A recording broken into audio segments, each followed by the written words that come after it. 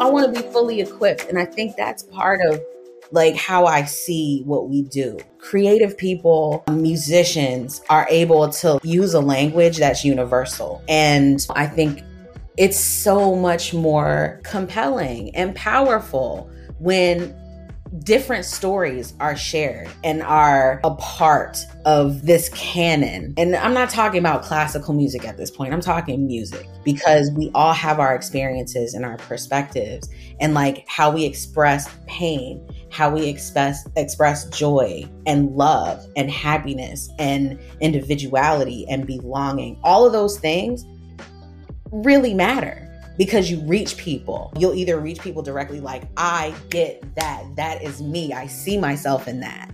And then there's other people that are like, wow, that's really beautiful. And it's not necessarily like my identifier, but it's beautiful. And I loved it. And I think that's, I want to see so much more of that. We have so much work to do. And there's really, truly space for all of us. There is space. The notion that there's only room for a select chosen few. No, there's space for all of us in this business. Welcome everybody to the Faking Notes Podcast. It's time, y'all. Welcome to the show. Before we get into this episode, it's just a friendly reminder. Okay, please subscribe to our channel, leave a review, join our Discord. We've had 2 events. We've had a movie night, we've had a live Q&A stream, and we're going to have a special recital at the end of this month. You're going to want to get in that. Well, we're recording this on July, so if it's August, you missed it. But we have many more coming. And if you want to support what we do here, i.e. help us continue to grow the show, grow the team, support us on Patreon, that will be an incredible help, but it's not required. Now that we're done with all of that, I'm so excited to introduce you to our next guest. She is a dear friend of mine. Her name is Stephanie Matthews. She is a professional violinist out here in Los Angeles. She's a Juilliard alum, just like Trevor and me. And more than that, she is a string arranger, string contractor, and just overall badass. She's worked on so many of these big monumental films and shows over the past couple years. We got Selma, Green Book, When They See Us. She's played the Oscars, Mulan, Tenet, all of these big ticket items. And she's brought along so many other people with her and helping with contracting. And she really is like a kingmaker in the industry. She's the quintessential entrepreneur. And as you hear this conversation, you'll really get an insight into her mental models, the way she thinks about things, the way she approaches not only self-assessment within herself, but how she looks at her situation in life and how she sees the importance of adaptability. This adaptability has led her to be able to collaborate with notable mainstream artists like Kanye West, Jay-Z, Chloe and Halle, Nicki Minaj, Eminem, John Legend, Coldplay, Ariana Grande, Alicia Keys, her, Lauryn Hill, and just it's too many to name. So everyone. More than that. Everyone. It's a wonderful conversation. You get to see the vision and what it takes to have been so successful and to bring so much success to others in this incredible career. Without further ado, please welcome our next guest, Stephanie Matthews.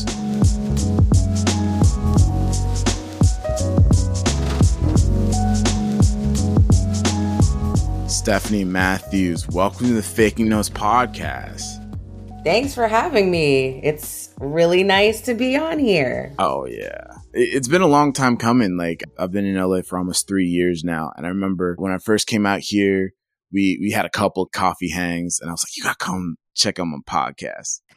You definitely did. So we're finally making it happen. I'm very thankful. And I just wanted to thank you for taking the time. You're one of the absolute busiest people on planet Earth that I know, and I admire you for it. How have you been doing this week? Have you gotten a chance to like get a breather at all, or? Yeah. I would say It's the absolute busiest person on planet Earth is definitely, I don't know, the most accurate. However, I've been really fortunate in that even amidst this ridiculous pandemic, work has not stopped. And I think there's a lot of reasons for that, which we can get into at some point. But yeah, I think especially now, I'm really focused on work-life balance. I think that's really important because especially throughout the pandemic, actually, hearing from a lot of different musicians, people really get down on themselves when they're not quote unquote busy or perceived as working or busy. And so people, I guess, are obsessed with this sense of busyness. And I don't know that's the most healthy approach. I think working efficiently is certainly the better way to go. I'm just trying to commit not only myself and like leading by example, but just trying to find a better balance and also advocating for balance because you'll be a lot happier. I couldn't agree more. You're talking about advocating for working smarter, not necessarily harder. And I actually resonate with that message a lot more. I'm curious, what are some ways, especially like in the past year, that you yourself have like actively or just employed to work smarter? What are some maybe systems that you've implemented? Let me go back a little bit. I would say maybe within the last couple of years, I've started really leaning on people I'm delegating responsibility better as opposed to being like, well, I have to be the control freak. I want it done this way. And the only good way to get it done is my way. And that's cool for a while. You got to bootstrap and work with what you got. But after a while, like you can certainly burn out trying to do everything yourself and you're not going to do everything well. You can think you do everything well, but the reality is you're not going to do every single thing. Just tapping into building out a team and delegating responsibility has been the smartest move. I had my first intern this year. That was really interesting and rewarding because it's a former student of mine from Sphinx Performance Academy. Yeah. So it's been these kinds of things and I guess really allowing myself to sharpen my skills and hone into my role and my focus. And I think for me, the best way I've been able to do that is allowing other people who are really boss at different things do the things that they're great at. So that it allows me to do the things I'm great at. That's incredible. And it's something that definitely resonates with both of us. We're looking back. We've been the boss for 5 years and it hurts being 60% at everything. And just never being able to give it your all. And I'm like, wait a minute, why am I doing this? Like, why are we doing this?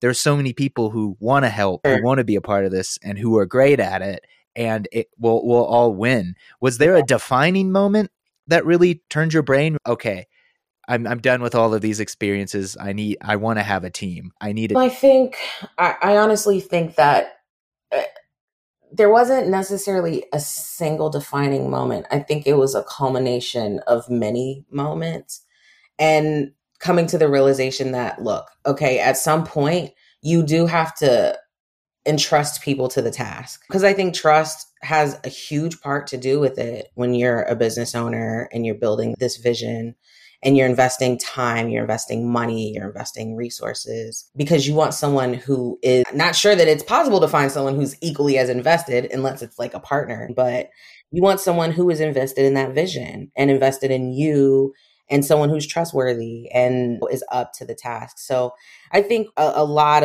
of this kind of sense of like holding on to the control has a lot to do with trusting other people with your vision, which is like your baby. You don't want to give your baby to just anybody. So I think that was just coming to terms with that and also allowing people to show trustworthiness. Like you got to give people a shot. I think that's really important. So I think that was for me, just, I guess, acknowledging what it was that was keeping me from doing that was maybe, if you can call that the defining moment. I'm curious because we've researched you, we've known about you for quite some time, and I love looking back. There's so many videos and other things across the years. I'm like, oh my gosh, that was her, like the whole time. Like you've had just like such an impact across the globe and the whole music sphere in so many different ways. You mentioned entrusting someone else with your vision, and I can see it by the impact you've had on the community and all the various musical members. Yeah. But what exactly is your vision? If we could dig into that a little bit more. What is your vision to you, and what are you trying to accomplish? I guess in a larger scale sense, my vision is empowerment. I'm a musician first. I didn't go to business school. I don't have a business degree or any kind of like business certification, because a lot of people do ask that. And I don't think it requires that kind of credential to be a business owner. You find a need and you address the need. That's what an entrepreneur does. And so a lot of things I've learned along the way, sometimes you learn from watching other people make mistakes, and sometimes you make your own mistakes. And I think just the willingness to learn and the willingness to be better at what you do, doing your own legwork, doing your own research, bettering yourself. A lot of reading, a lot of asking questions, talking to people who I admire, who are willing to like really give me sound advice. But yeah, my vision is empowerment for other entrepreneurs that come from the music space, in a greater term from the creative space, but I'm a musician first, like I said. And I think coming from this traditional music school, conservatory pathway, I cannot tell you how many times musicians and colleagues, some of whom are freelancers, some of whom are educators, some of whom have tenured positions in orchestras, and they're just like, oh my gosh, this is like a dream job. What you're doing is like bucket list kind of stuff. And for me, that's shocking to hear, because I'm over here like trying to make it work. And I'm like, you're salaried with the whole benefits package. And so it's like, in some ways, the grass can always seem greener. And I think it's really important to really align with what you're passionate about. And I think sometimes people align themselves with what sounds good. I don't know how better to put it. Sometimes that was bars. That was it. That was it. It sounds good, and other people will applaud it and support it and think it's really great, but it may not necessarily align with what you specifically are passionate about. And so when you get like in the thick of it, it's like, it's hard to push through because you start hitting a wall because there's no passion there to get you through it, if that makes sense. And I've seen that, and that's not just in music. I could say that about so many of my friends and colleagues that work in various fields and not in music at all. So I think that has been something that I'm just trying to lead by example, to empower musicians to maybe step out on faith and maybe do the thing that seems out of the box for a lot of people. But the thing is, when you find your tribe, it's not going to be out of the box at all. It's going to be that box. It's going to be your box. It's going to be your lane. Yeah, empowering female entrepreneurs, female musicians. I think female leaders in the space, people of color, musicians of color, entrepreneurs of color, small business owners. I think all of that for me, and again, this is like bigger scale vision of looking at like really small things, because I am very protective of like my vision. And there are things that I'm doing that is great, but I haven't accomplished all the things that I want to. And so it's as I'm building that out, that is at the core of the work that I try to do, just making sure that I'm leading by example, that the people that I'm working with, whether it's musicians that I hire or talent that I hire, management teams or label executives or whoever that I'm working with, all like unanimously understand there's a certain professionalism that is a standard for me that I fight hell not to compromise on. Yeah. Mm-hmm. Like excellence but not just that, but having the ability to create something collaboratively, like truly collaboratively, where people really feel like I was a part of that. Mm-hmm. I think that's important, because when people feel like I'm seen, I'm valued, I could show up as me in the space. I think that's really important, because I think so many musicians, we could go down that rabbit hole, but so many musicians at large, I think, don't necessarily feel like they can show up as themselves in a space. And I think that just comes from the training, this kind of very structured classical music conservatory training. It's very specific. It's very specific. That's really my large scale vision. I love that, Stephanie. And what's so interesting is like, I found all of this out about you from the very first moment I met you. It wasn't said, but it is how you live your life. It's how you hold yourself. Can I share my very first memory of you? Yeah, please. Okay, so we were at rehearsal at New World with Sphinx Virtuosi. I think it was 2016. Mm-hmm. Remember that Gina Stera piece we played? Yep. The Concerto for Orchestra. It was like the first rehearsal. It wasn't going well. A member of the Catalyst Quartet was like going in on us, and you know who I'm talking about. But and suddenly you spoke up. It's like you emerged out of the smoke and a spotlight shined on you. It was crazy. You were like, look, y'all, let's just slow it down for a second and figure this out. We don't need to trip. And like, everybody stopped and looked at you, and like the tension in the room immediately broke. It began to get better. People started to chill out. And this memory stood out to me because the way you said it was like, we're all on the same page. We all want the highest integrity for this performance. We all want the excellence, but let's get out of our own way. Like you have this wonderful ability to demand the best of people, but also give them a hug and reassure them that they're able to do it. And I was wondering, like, do you have a memory from those tours? Do you have a most salient memory from those tours that stands out to you? Because that's what stood out to me. I've been on lots of different tours, and they're all very different, obviously, depending on the tour management, depending on the artist, depending on like the musicians or band, just like the whole cast really can influence the tours. There's so many moments. Like, I've been involved with the Sphinx organization for many years. I have really close, long-term friends and colleagues within that organization. And so I think for me, and especially like in that example that you gave, it's finding myself in a position where it's okay. There were some people who were relatively new to that tour and didn't know each other very well. Some musicians were significantly younger than others. And that can also kind of create its own hierarchy, this kind of like unspoken hierarchy. But having had long-term relationships with some of the people who were in those leadership positions, I felt like I was in a place to diffuse in a way, because I understood where they were coming from. Because it's, look, guys, we have a very short amount of time to get this thing up to tempo and up to like performance ready. And then there's other people that are like, I want to do this, but this is my first time doing this within this ensemble. Like, you can practice and shed by yourself, but working within the ensemble has its own challenges. And so there's a learning curve there. Let's give each other a little bit of grace. Okay. Like, we're all here because we can do it. So maybe the approach that we're taking is not working. We tried it a few times this way. So how about we slow it down a little bit, hear exactly what's going on, and then work from there. And I think at that moment, it was like, it clicked for everyone. Okay.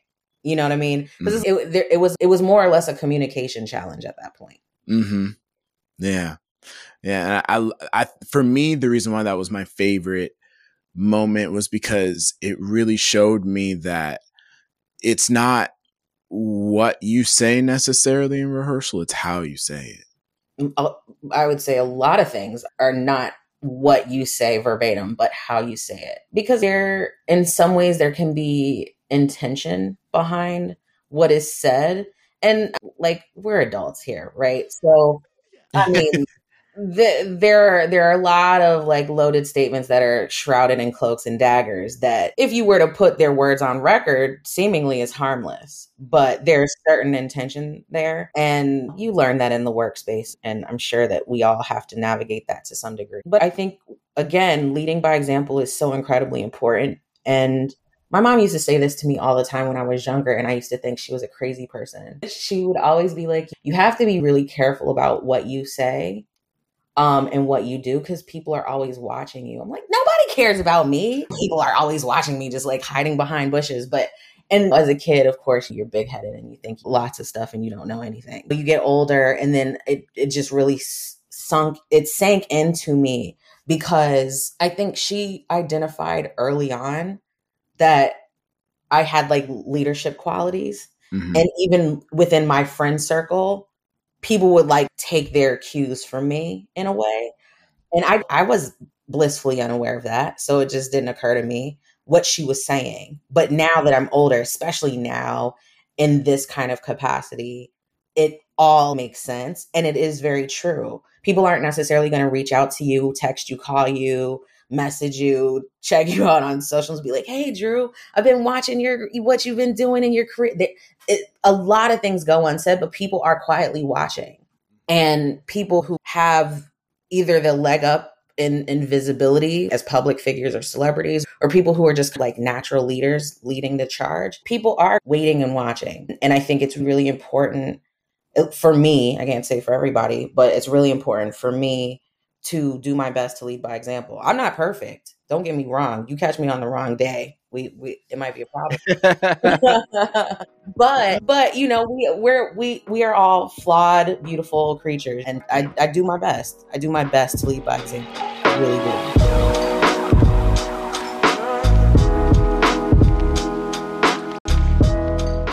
That was going to be one of my questions was, did this come naturally to you to be able to come in and command the room and really have that built-in amount of respect? Wow.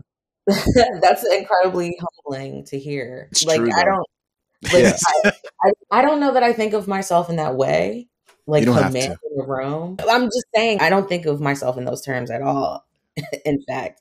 But I think about the giants that I look to and the type of respect that I have for how they're able to lead with grace, but be firm. Because I think there is a skill and an art to it. Because it's one thing you can come in and tap dance on everybody's head and people walk away feeling exploited, feeling devalued, feeling condescended to. And people remember how you made them feel. They may not even remember the details of the instance or what happened, what was said, sometimes not even what was done, but they walk away and that lingers sometimes like forever. And because I think about the times where I felt condescended to or disrespected or offended, and it doesn't feel good. And again, like nobody's perfect. And there may be times where you have the best intentions and somebody walks away feeling slighted. And hopefully there are enough instances where you can be consistent enough in your actions where either someone is comfortable enough to say, hey, yeah, I felt some kind of way about this. Or say, you know what, that looking at the consistency over time, this was an isolated incident that doesn't line up with the rest. You know what I'm saying? And people do look at that. The sum of the whole, I would love for people to feel like, yeah, this is someone who demands respect and gives respect. Like I don't require something that I'm not willing to give or expect of myself for that matter. That's facts. Can I jump back a little bit in your story? Because this moment in your life where you're working with the Ebony String Quartet and then it starts to disband and you're forced to move in another direction and start your tenure as an artist in residence at the National Academy of Performing Arts in Trinidad and Tobago. Can you tell me a little bit about your experience teaching there, jump-starting a school, an academy? And can you also talk a little bit about what it was like, or if this moment was truly the moment where you're like, I need to be performing, I need to go into business for myself. This is it. This, like, entrepreneurship is the way. Can you talk a little bit about that? Sure. That's actually a really great question because not too many people ask me about my experience at the National Academy of Performing Arts in my time in Trinidad. I was co-founder of the Ebony Strings Quartet, which was a string quartet with 4 Black women. And we formed the quartet in New York. I was still a student. I was a graduate student at Juilliard at the time. And 3 of us were students at the Juilliard School. And one of the musicians was a graduate of Mannes. So she was also in New York. And and it's funny, 3 of the 4 of us met through Sphinx inadvertently. And yeah, and it was really important for me because I think going through undergrad and getting into grad school and loving chamber music, it was so, for me, I can't say this is the same for everyone. It was really difficult to find people who really actively wanted to be in a chamber group because they already had their like pre-formed groups with their friends. Hey, why not make music with your friends? That's lit. So I was in a piano trio as well. And I still reach out to those women. And I think I just loved the camaraderie of it and the collaboration. So anyways, I was like, I think this could be like really cool. And people seem to just be so shocked. Oh my God, you went to Juilliard? Even now, it's like, what? It just, I don't know. It's so strange, but whatever. Yeah. And so we formed this group and it got some traction and people were really paying attention. And we were like really starting to gel. But it takes time to like really find your core sound and really build not just the sound, but like your brand, which I hate talking about that. But come on, girl, you already know it's all good. Listen, I know what it is. I'm just tired. Yeah. And like really creating your identity and claiming your space in the chamber music scene, especially in a place like New York City. So we were together for about maybe 7 years at that point, 6 years. And I got a call to join the faculty at University of Trinidad and Tobago, and they were starting this or launching the National Academy of Performing Arts because they wanted to have essentially like a conservatory for students from the CARICOM countries, which is basically the Caribbean nations, especially for those who may not have the means to like study in Canada, study in the US, study in the UK. So they wanted a landing ground for their talent, which I thought was incredible. And I have parentage, like my dad's Trini, so I have family that lives in Trinidad. And the president of Trinidad and Tobago at the time had come to one of my recitals, a recital that I put on when I was still a student at Juilliard. And because he was just like an avid classical music lover. And when he found out that I was like half Trini, I think he was just like mind blown, like, what, you're at Juilliard? And he asked me if I knew like Etienne Charles, who was born and raised in Trinidad, trumpet player, fantastic trumpeter, and like Janine DeBeek, who is a professional soprano, and she's just, my goodness, she's ridiculously talented.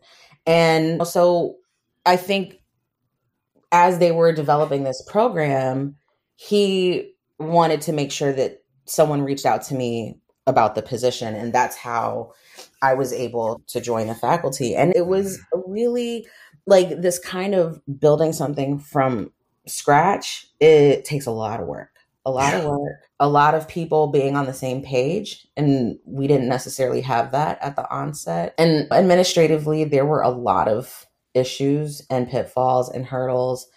And it can be incredibly frustrating for everyone. And then there's like the blame game about why things aren't going the way that people think that it should. And it's a lot of politics. It was a lot going on. But I will say it was really rewarding because you're trying to develop a curriculum. And my whole goal was to make sure that students would be fully equipped, and so that they would have options once they left. Because if you want to be like a truly accredited program, these students need to know what the standard requirements are for an undergraduate program, for a performance degree, for a Bachelor of Arts degree. These requirements should be at standard, like literally a global standard, because otherwise they would be relegated to staying and pursuing a career in Trinidad or in the CARICOM. And if that's not available to them, then it's just, do you really want to, again, this was my thinking, do you really want to advocate for students to devote all these years to come out and not really have a professional landing space? Yeah. And I think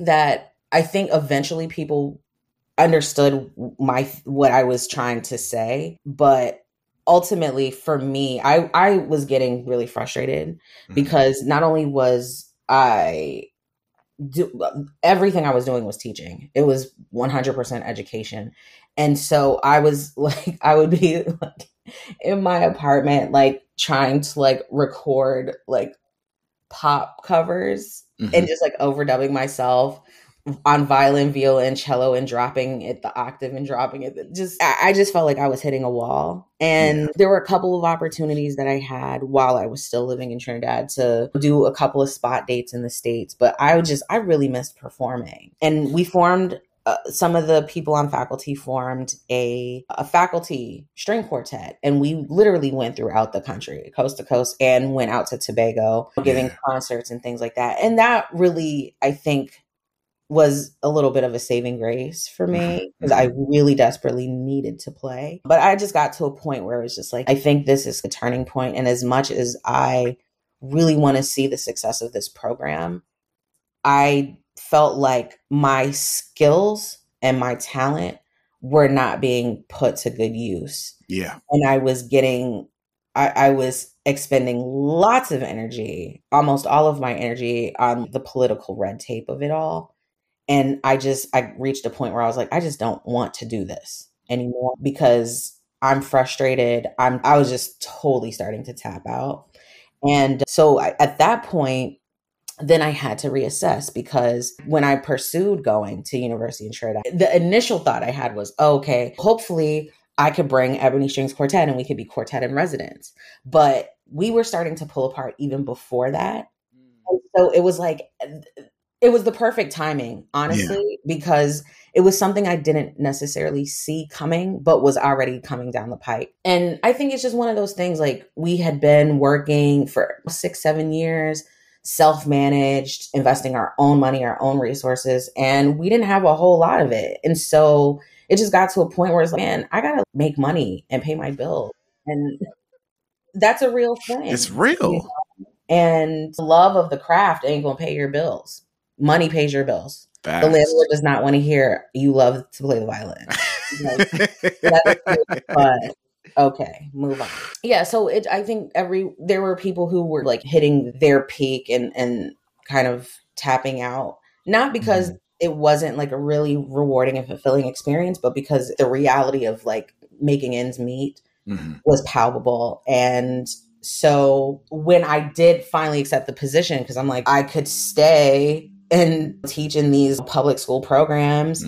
And it's like you get paid hourly. It wasn't salary. There's no protections, no benefits, no nothing. And there's this like really unique opportunity to live outside of the country, which was not even like a goal of mine, to be honest, at the time, and start to build this program. I'm like, this could be really incredible, because wouldn't the students really need to see professional musicians of color? And but at that time, I think it was the perfect opportunity for people who were already on the fence to jump ship. And I didn't realize that. And we never really had, again, we were younger, and I was the oldest of the group. The two violinists, myself and the other violinists, were the oldest in that group. And I think not having the emotional maturity at that time to have those kinds of really hard conversations. It was like, we did not see it coming. And it is what it is. I love them all. The second violinist passed away a few years ago. But we had all talked about it. And then when I made the decision to say, okay, this is like my final straw, like I have to leave so that I can really like get back into performing. Because I'm like, I felt like I was literally isolated in a place where I didn't have the kind of performance opportunities that I really needed to stay sharp. And like commuting from Trinidad to the United States is just it's not sustainable. And so I was like, do I go back to New York? Because New York is where the quartet was based. But then I don't want to have to go through the explanation of like why the quartet's not together. Because like my musical identity at that time was so intrinsically woven into the identity of the quartet. And I just, at coming out of, maybe if I wasn't so taxed from the experience with the residency in the Napa program, I probably would have gone back to New York. But I was so taxed that I was like, I just don't even have the energy to address it. I don't have the time to go through conversation after conversation and the why and who and what and how. And I was like, I need a clean slate. And that's what prompted me to move to LA. And I moved to LA in 2012, and that's when I started my company. So it was more or less, I don't know that it was like a firm business decision, like I need to start my own company. That kind of happened after I had landed in LA. It wasn't something I was thinking about before I moved. Okay. But that was you were like, okay, let's cut it. Nip it in the bud. I just needed a clean slate. That's really what it was. I needed a blank canvas. I needed to be Stephanie Matthews, not Stephanie Matthews, violinist in the Ebony Strings Quartet. I needed a reset for many reasons.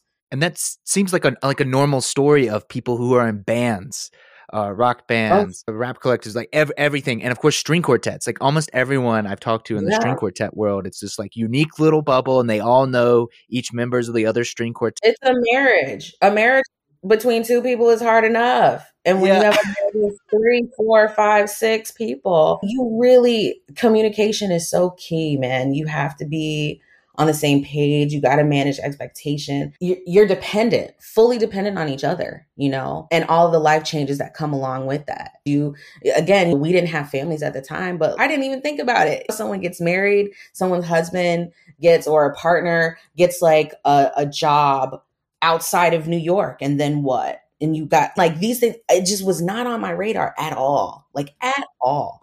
So I was like, okay. It happened exactly the way it was supposed to happen. And I learned what I needed to learn in the time that I was ready to accept and acknowledge what was happening and adjust. But yeah, sometimes in life, like things can totally catch you off guard and feel like you're knocked on your behind and you got to figure it out. And I think the people that's not to say don't allow yourself to experience the range of emotions, because I think that is healthy. I think sometimes people try to bury the anger, bury the frustration, but I think you can use that to power the next chapter if you're able to effectively channel it and focus it in a productive way. Wow. And speaking of powering and channeling things, so two things. There is one Faking Notes podcast listener in Trinidad, and we want to know who you are, and this is your opportunity. Hey. We checked the numbers. It's got to be one. There's one, and we've been trying to find out who you are for years. Please reach out to us. Let yourself Speak up. This is your time to shine. And 2, your trip down to Trinidad, it kind of reminds me of in almost every superhero story or hero's journey type thing. There comes a point where they hit a hard spot and they go somewhere else. It's the training grounds, the proving grounds. Batman's thrown in the hole. Superman goes to the Ice Palace. Obviously, I don't know much about this. This is DC. It doesn't matter. Yeah. I don't know. Oh, the shade. Stranger Things. 11 goes to Chicago, and it's the worst episode. But she went there and she found out her superpowers. But they go away to somewhere else, and by leaving these experiences and by going through some new hardship, they discover how to use their superpowers. They learn the Force. And it sounds to some degree like this combination of you're on this trajectory with the Ebony String Quartet, and then you go to this new opportunity, these kind of proving grounds before arriving in LA. Was there something specific that you learned from your time down in Trinidad setting up this school that maybe you wouldn't you don't think you'd have gotten to otherwise? And like looking back on it, it's okay, I learned this. Or was it just validation of what you didn't want to do and it just helped clarify you? What was the takeaway from Trinidad? I think there were lots of different takeaways.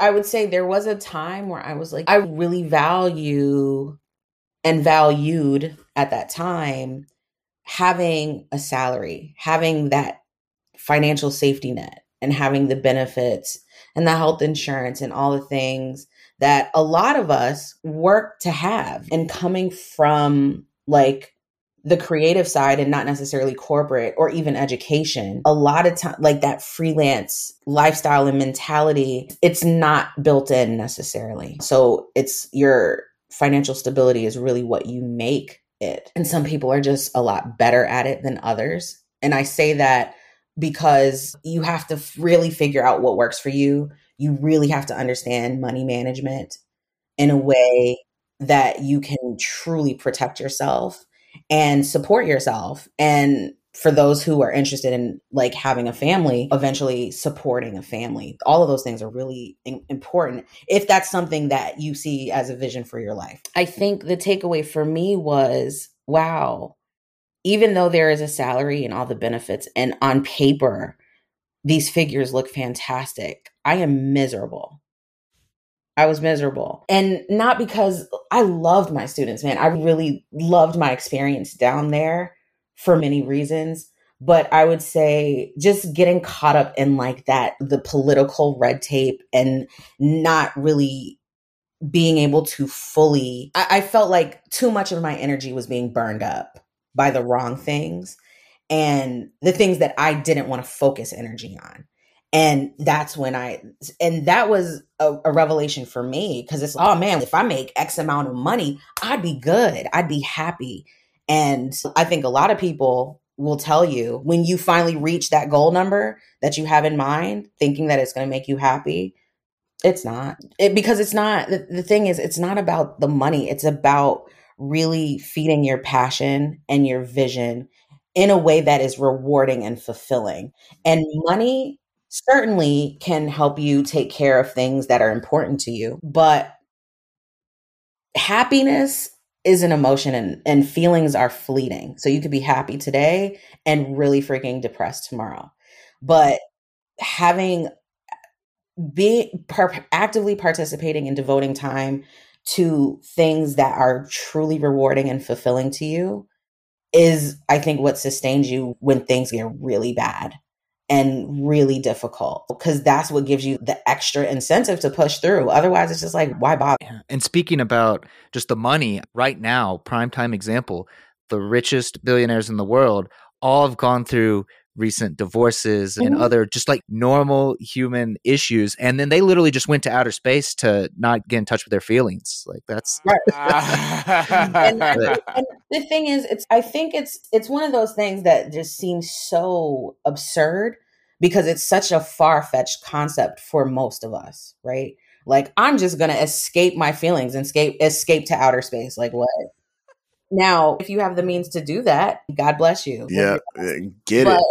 But it doesn't change the fact that you still have these feelings, you still have these emotions, and unless you decide to stay there, which I'm 100% certain is not going to be the case, you still have to come back and deal with it. So you're just delaying the process. And maybe there will be some revelation, or maybe not. Who knows? I think everyone processes things differently. And one thing that I've also learned in like working with really high profile public figures and celebrities is that they are human beings. And I think it's really easy to make light of a situation because it just seems so far-fetched and absurd. But we all feel anger. We all feel hurt. We all feel pain. We all feel embarrassment and disappointment. And we have our ways of dealing and coping with it. And when you have lots and lots of money, you can throw money at it in a way that people don't necessarily identify with. But ultimately, we have the same feelings and we go through the same range of emotions. And so I've tried to be extend grace in a way. And because let me tell you, I used to be the first one to be like, oh my God, that's so expect me to feel sorry for XYZ. Yeah. But I think just time has taught me that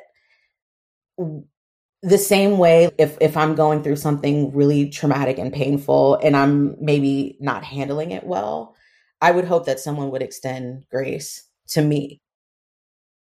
But so I think, I don't know. I'm not trying to get like on a soapbox or anything, but I try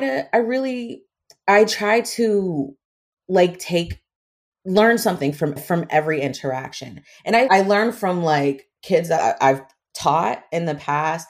I learn from family. I learn from musicians I work with and colleagues I collaborate with. And it's so funny because there are moments like in something that seems so mundane and routine that just click on some like super deep, weird level. And I don't know what that is. I'm not like a yogi or anything like that, but I think for me, I think it's maybe the open-mindedness and the willingness to learn. And because I think there's teachable moments in many like small moments, taking away from like the small moments. And I think there were a lot of small moments in Trinidad for me that I guess helped me to really be comfortable with being alone because I felt very isolated from what was familiar to me. Now, I have family who's Trini, but I grew up in the States. I'm American. My mom's American. And just like the whole culture of being American and what was comfortable for me, I was no longer there and surrounded by that. So I was navigating what felt like a really new space. And so I had to make new friends. I had to like get to know family that are extended family that I didn't grow up knowing. And that experience was unique. And I didn't necessarily understand then how it would translate into now and even how I engage with people. Yeah, it was like, I think it was like the mental sharpness. I will definitely say that. I think it's really interesting when you're coming from a place that's so structured and so regimented and you have your routine. And then when you're thrown out of that routine and you have to create a new structure and function within a new normal, it's okay. Where do I start? And that, I think that was probably my strongest takeaway and maybe one of the greater learning lessons for me in how becoming an entrepreneur and having to create structure for myself to be productive, to manage my time. And also like when I hit a rut or when I have these moments of like, okay, what's next? Okay. You know what I mean? Or it's like a dead period of work and it's okay, I'm done. Am I just going to be like, well, screw it. Let me do something else. Am I going to jump ship or what am I going to do? And just like sitting with myself, sitting with my thoughts, writing things down, brainstorming, having conversations with people and something clicks and you're like, I don't know. I think maybe that's really, at least that's the entrepreneurial mind that I understand and that I identify with. And I think that there are a lot of people that have those moments, an idea, or even seeing like what could be your niche that you can contribute that is uniquely you. And I think a lot of times people look to emulate someone else's process or someone else's format and want the same results. And you will be unendingly disappointed by taking that approach. You know what I mean? Because you have to be uniquely you. Because when you are uniquely you, you're going to attract people that are attracted to you. You know what I mean? Because trying to emulate someone else, at best, you're second best. That's the best you could be, is second best.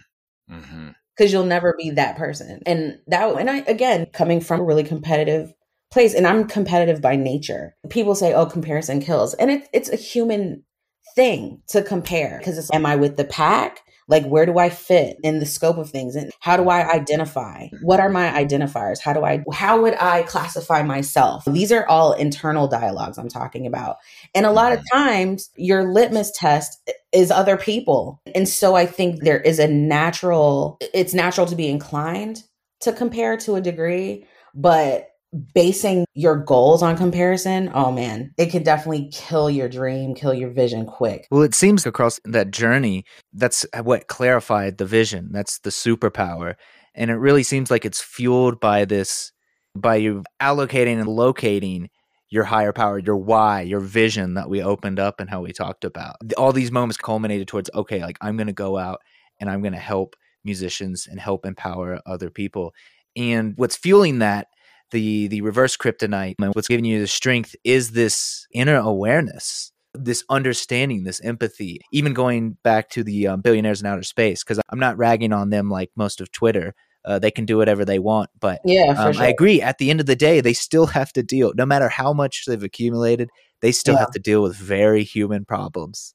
For sure. And it reminds me, I consult the academic journal that is Twitter. Someone tweeted about they listed off like 20 cognitive biases we need to learn. And the first one they mentioned was the fundamental attribution error, which humans tend to, one, attribute the actions of others to their character and not to their situation or context. And two, attribute our actions to situation and context. So we cut ourselves a break, but hold others accountable. Oh, all the time. All the time. I think maybe the people who are seemingly the least self-aware are probably more inclined to say, oh yeah, look, it's so funny because we all do it. We all do it to a degree. Yeah, I think maturity will teach you a lot of things. Maturity is a humbling process.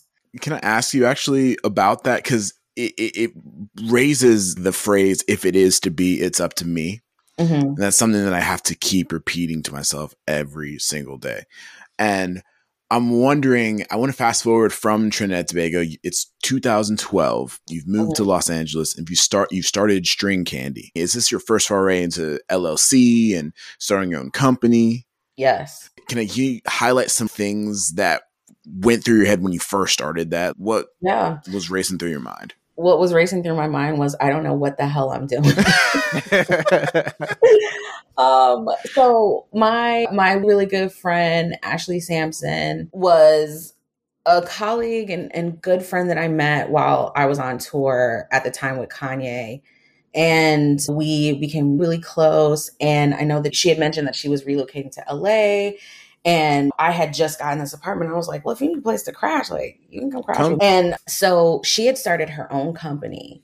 And so she had experience with filing the LLC paperwork. And she literally cakewalked me through the whole thing. She held my hand. No, that's great. Yeah, I know. So I was really grateful for her insight. And I really trusted her because she was also a sole proprietorship, or her company was a sole proprietorship. And she had filed all the documents on her own. It's not like she went through like an attorney. And some people do that, I guess, when you have like more complex filings. She was like, you could totally do this yourself. You pay like a couple $100s. She was like, yeah, just file. I'll show you how to do it. And I was really grateful for her for that. And, I had experience with the quartet and securing.com and making sure we had photos for the website and getting someone to build out the website, which at the time was me. And I hate building websites. So it's great. Oh, me too. Fantastic people. I feel you on that. Oh my God. And more musicians are building really incredible websites. Man, that is a gift, let me tell you, because I was a real struggle fest for a long time. But maybe getting a business off the ground, opening up a business account, and making sure that you, at least for me, having like a minimum balance in my account. And for those at the time, like I didn't have enough credit to get a business credit card. And then I moved out of the country. So it was like, I just didn't have enough credit to prove. So it took me a while before I was able to, get credit that I could like attribute to the company and all of that stuff and operate on a larger scale. So for a very long time, I just had like business checking and savings account and just like plugging and chugging. So I didn't have some like glorious, really polished, finessed story of how it started. And ultimately for me, I just moving to LA and not being from LA, not going to school in LA and having to be thrust into the freelance scene and not knowing anyone and not really having a community out here. I was like, man, I got to figure out how to make money. You know what I mean? People can't call you if they don't know you. The reality of it. I think a lot of times, and I hear this a lot, like people get really frustrated about working in LA, but also anywhere. When you start off freelancing and you're just really just trying to work and get in the scene and get your foot in the door. Yeah, like and you can say that you can put in a good word for someone, but ultimately contractors have their own roster of musicians that they've worked with for many years and who they've developed a relationship with and trust. And so you being like new kid on the block, like there can be a bit of a vetting process and it can feel really difficult on the other end of the waiting game. And so for me, like coming out to LA and not having the same kind of community that I had in New York, I just got to a point where I was like, man, I got to pay this rent. I think I'd saved up a lot of money my time in Trinidad, and I literally just put everything to the side. Savings paid a big chunk down on my student loan. Shout out to Sally Mae and my pimp Megan. But Nelnet, shout out. Yeah, I saved plenty of money, and I promised myself I would move to LA, give it a shot, because I knew I could float myself by for a year if I didn't make a penny. And I said, once that year is up, if I haven't made significant gains, then I'm going to move back to New York. And that's exactly what I did. And a lot of people don't necessarily know that. I was in LA as far back as 2012, but I didn't make much money at all, at all. And that's okay. Because I had to learn the work culture of LA. I had to get to know people. I didn't know anyone. I had a lot of work to do. And so I was moving back to New York and having had String Candy now, when I go back to New York, it was a different kind of reception. And so that's when I started booking like Saturday Night Live and a lot of the TV spots, because I wasn't in that scene at all. And so it's like it was like a new vehicle, and people were like, oh, String Candy's based in LA. And for a long time, people didn't know if I was like the owner or I was just hired by the company. And that was like, man, that's great. I want this to be bigger than me, because I don't want this thing to just end with me. You know what I mean? Because I started to really realize that there were a lot of musicians who were in the freelance space who want to work. And I'm like, man, if this can create more opportunity and hire and employ more people, great. That's kind of the goal. Like I was there. I was trying to make money and try to keep my bills paid and do what I love to do. But I'm one person. I think stepping into that position and being in a place of hiring and like being a contractor, I do really understand being on the other end of that, because I'm one person.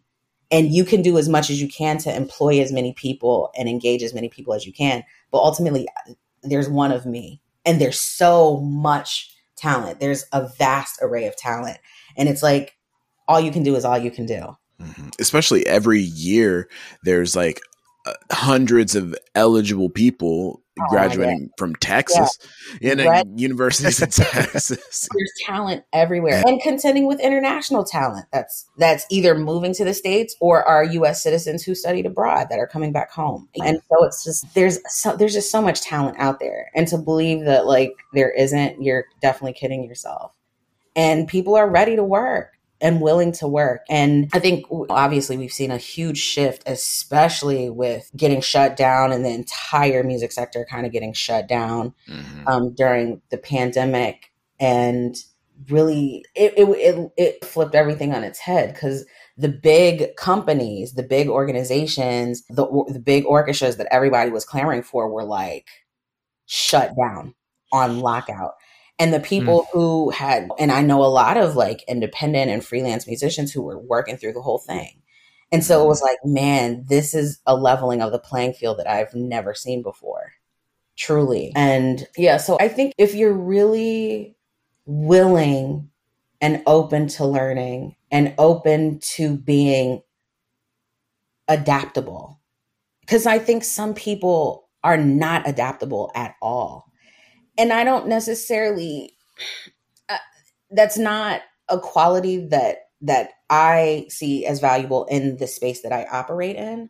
But I think when you're accustomed to like being in an orchestra and it's here's the schedule, here's, you know, exactly what you're getting paid, you know, where to be when, all of that, it's laid out for you. It's very scary when all of that's gone and you're like, I don't even know where to start. What do I do? So I hope that every single musician can look at what has happened and truly learn to be adaptable, because who knows what'll happen. And it's not just about a pandemic or some like act of God scare, but it could be. Who knows? Things can change. And it's, are you in a position, are you positioning yourself to be able to pivot if need be? And I think that's a question I ask myself all the time. And I think a lot more people are asking themselves that now. Wow. I guess if there's one takeaway in the tagline, a potential tagline for our podcast and our listeners is just be adaptable and give back to your community. Absolutely. They'll serve you throughout the rest of your life. And you really have embodied that and lived that in so many different ways.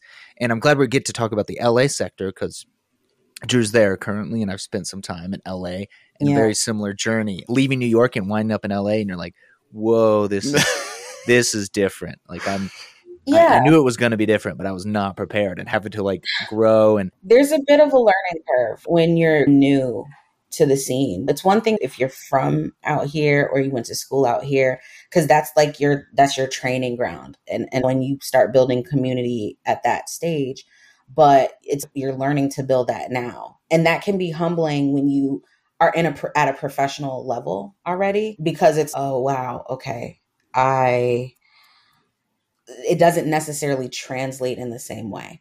And there is a certain work culture, and there is a different ebb and flow. LA is its own city. And I remember when I first moved to LA, I was constantly comparing it to New York. And it's like comparing apples and bananas. It is not the same thing. It's just not. It's a different city. It has its own energy. It has its own ebb and flow. It has its own gatekeepers. It has its own tastemakers. And same with New York. It has its own ebb and flow. It has its own fashion. It has its own look. It has its own feel. And I think when you embrace that, and not just embracing cities, but like when you embrace like life, like this is its own thing, I think that's where real adaptability comes in, and like that willingness to learn, because it does take being observant and coming to the realization, nah, I don't know everything. And so there are things that I still have yet to learn. Everybody hates to know it all. They're showing up to the gigs like, I know how that's supposed to go. So everybody's like, gross. Dude. Yeah. Until life puts you on your behind and you're like, oh, okay, maybe not. What are some, because we've actually had a veteran LA freelancer on the podcast, Tom Lee. He's a violist that works with the string quartet. I love Tom. And I asked him this question. I wanted to forward it to you. If you could boil down some of your three baseline freelancing protocols that you should abide by, what would you say that those would be, at least in the LA scene? You must be early. I don't even want to say on time. Be early. LA traffic is a beast. Ooh. And if you are new to a contractor, to a scene, to an employment opportunity, and you're trying to network and like establish some level of visibility, it is a really bad way to be late. It is does not reflect very well. And it's also really nerve-wracking as a contractor if there is an empty chair and there's someone that was recommended to you that you don't necessarily know, but I'll give them a shot. And it's, well, where are they? How far are you? Like, when are you going to? That's really nerve-wracking. And nobody wants to go through that. That's a layer of stress that's no one wants to deal with that's in a hiring position. And so that is so important. And it does not cost you anything. People think, oh, like it requires all this. What do I need to do? I need to get some like fancy schmancy equipment. No, you need to be early. You need to be before the call time. You know what I mean? Like the call time is, you need to be like in your seat. Hi, I'm here, sitting down. Like at that call time. Don't let that be your barometer to pull up in your car, because at that point, likely you're late.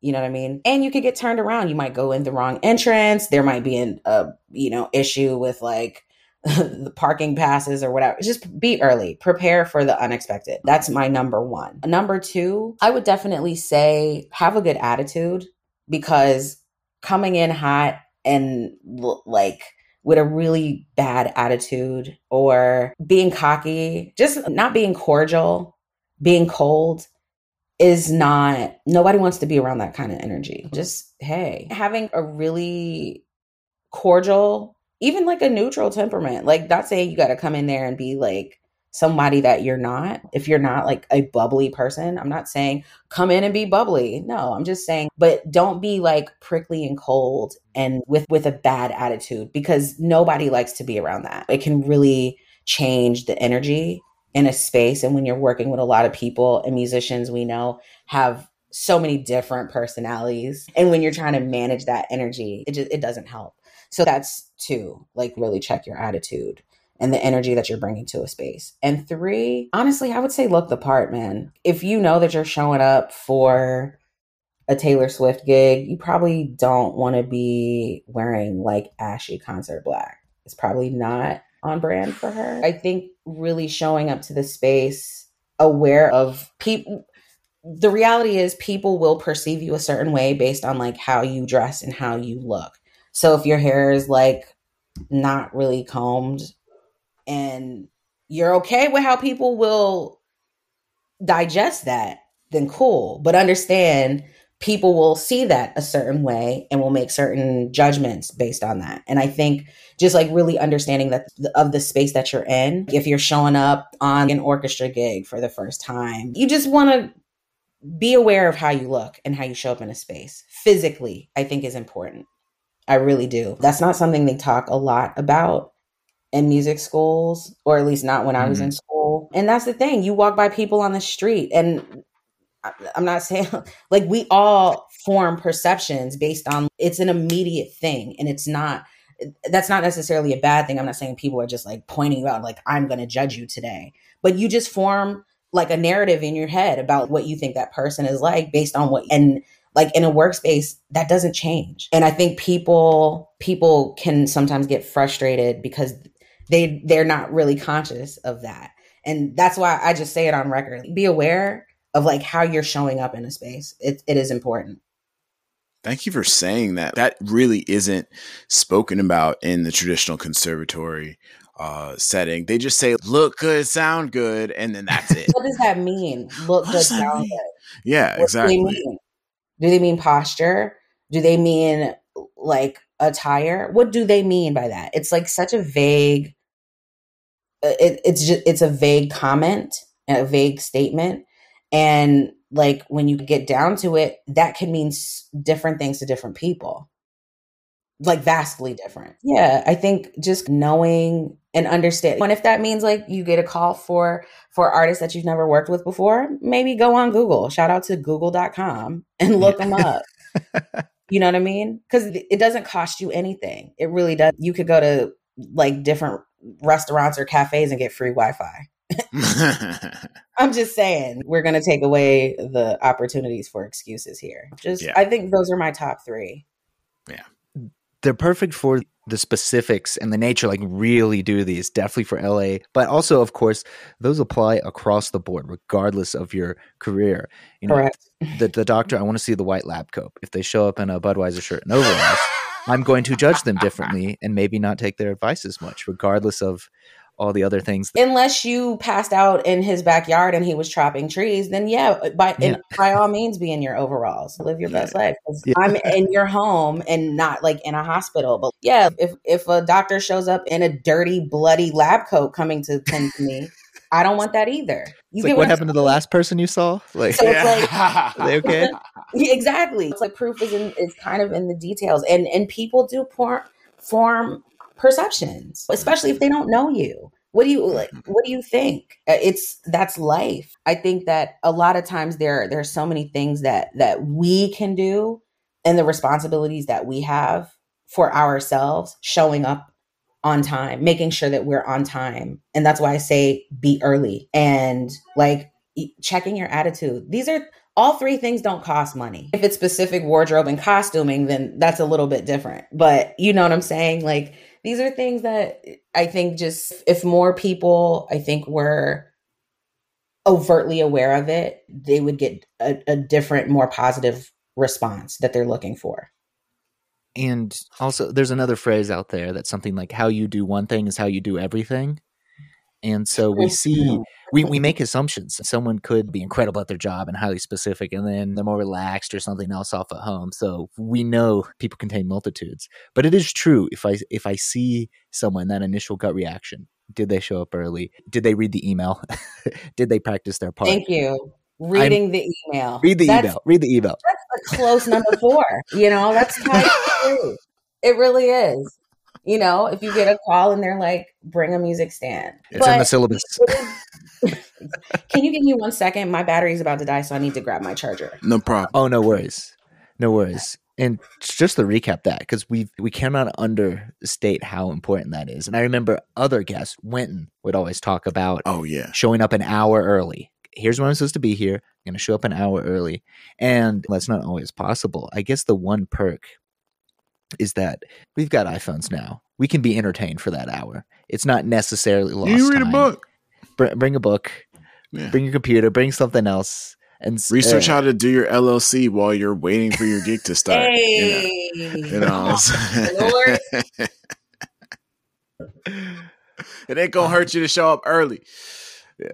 So, but it will hurt you to show up late. So don't do it. What I will say is definitely like making sure that you're reading the emails, especially, if the question was like, what are some pieces of advice for people who are trying to get into the scene or, so if meaning that you're new to the scene, correct? Mm-hmm. So these are non-negotiables because there's no precedent established. No one knows you. So you are now setting the precedent. So if you show up late, precedent. You don't read the email, precedent.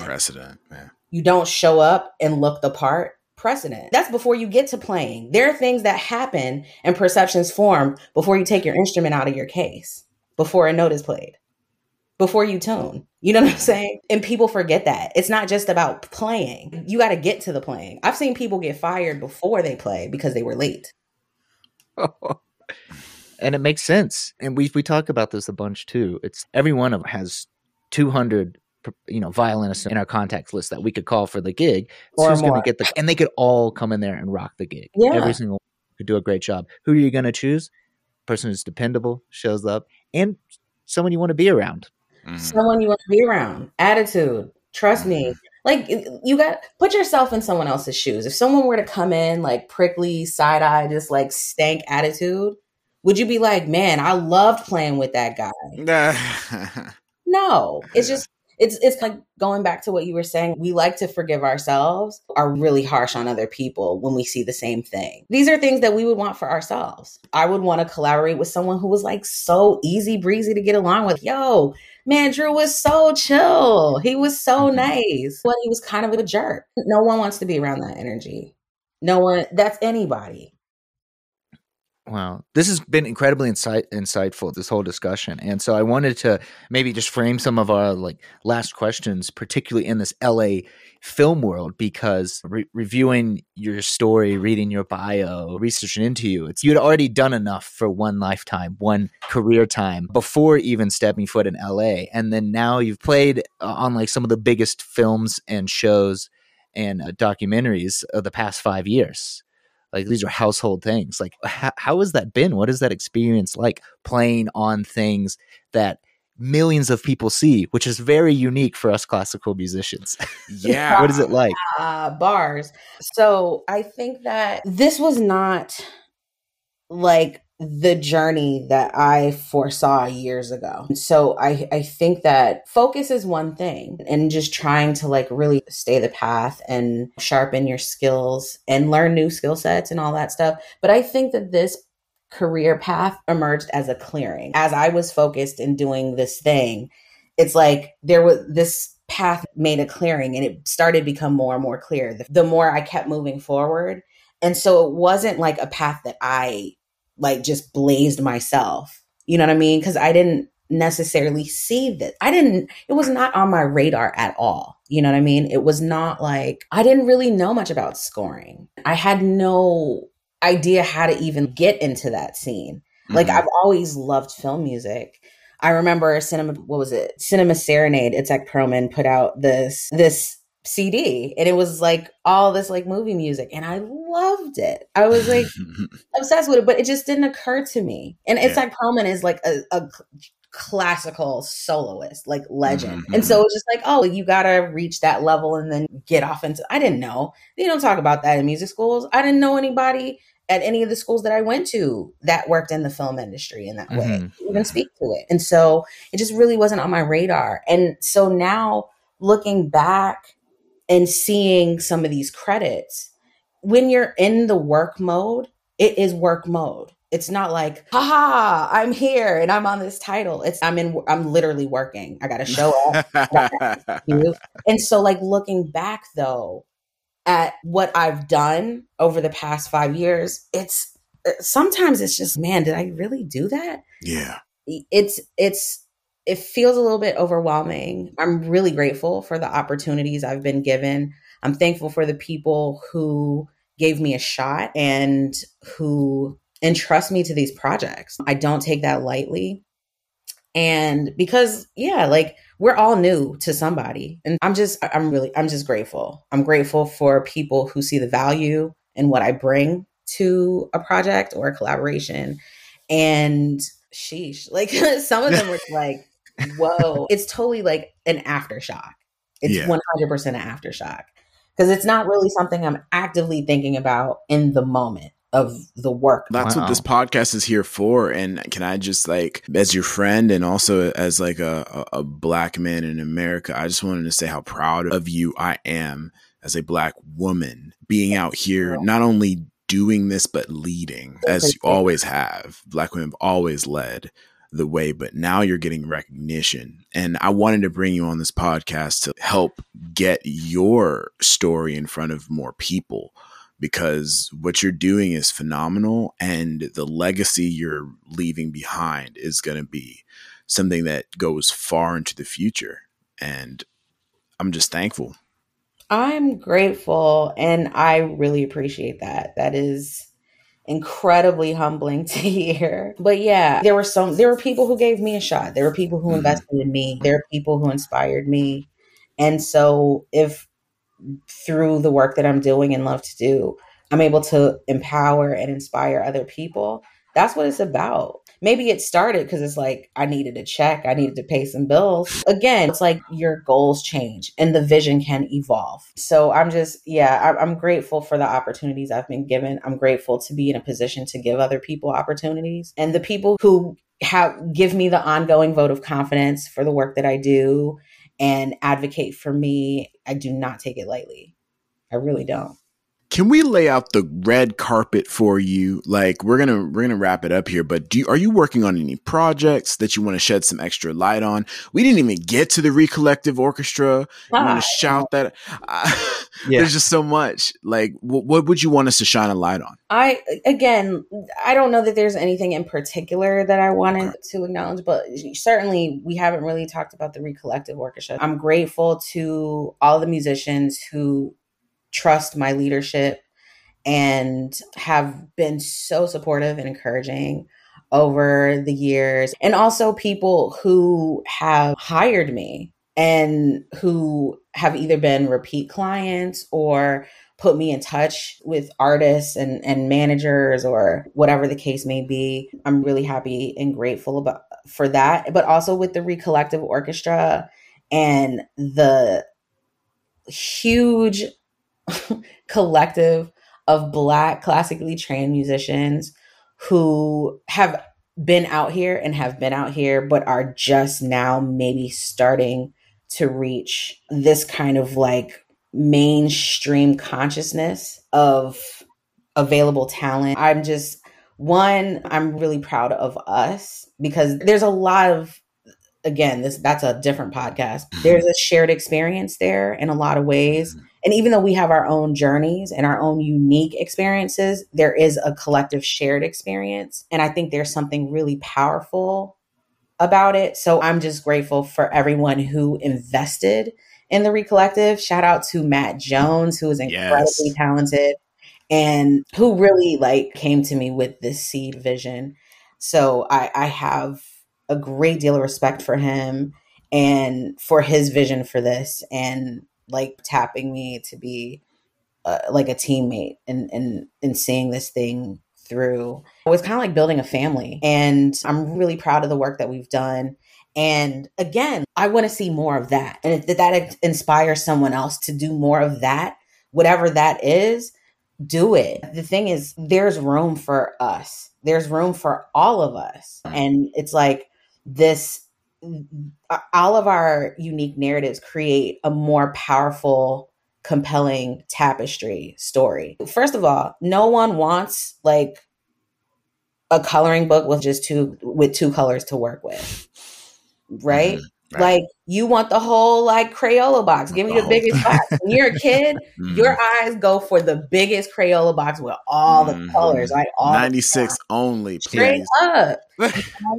And I'm with the sharpener in the box. Yes. The whole thing. I want to be fully equipped. And I think that's part of how I see what we do. Creative people, musicians are able to use a language that's universal. And I think it's so much more compelling and powerful when different stories are shared and are a part of this canon. And I'm not talking about classical music at this point. I'm talking music, because we all have our experiences and our perspectives, and how we express pain, how we express joy and love and happiness and individuality and belonging. All of those things really matter, because you reach people. You'll either reach people directly, I get that. That is me. I see myself in that. And then there's other people that are wow, that's really beautiful. And it's not necessarily my identifier, but it's beautiful. And I loved it. And I think I want to see so much more of that. We have so much work to do. And there's really, truly space for all of us. There is space. The notion that there's only room for a select chosen few. No, there's space for all of us in this business. You're making that space, Stephanie, and we thank you. Shout out to String Candy, shout out to Recollective Orchestra, and everything else that you're working on in the future. Thank you so much for coming on the podcast. Thanks for having me. Yeah. This was fun. I was rambling, but hopefully it something stuck for someone somewhere. Maybe the guy in Trinidad. Shout you out. Shout out. Shout out to our Trinidadian listener. Please reach out to us. We want to know who you are. Hilarious. Thank you guys so much for having me. Thanks again.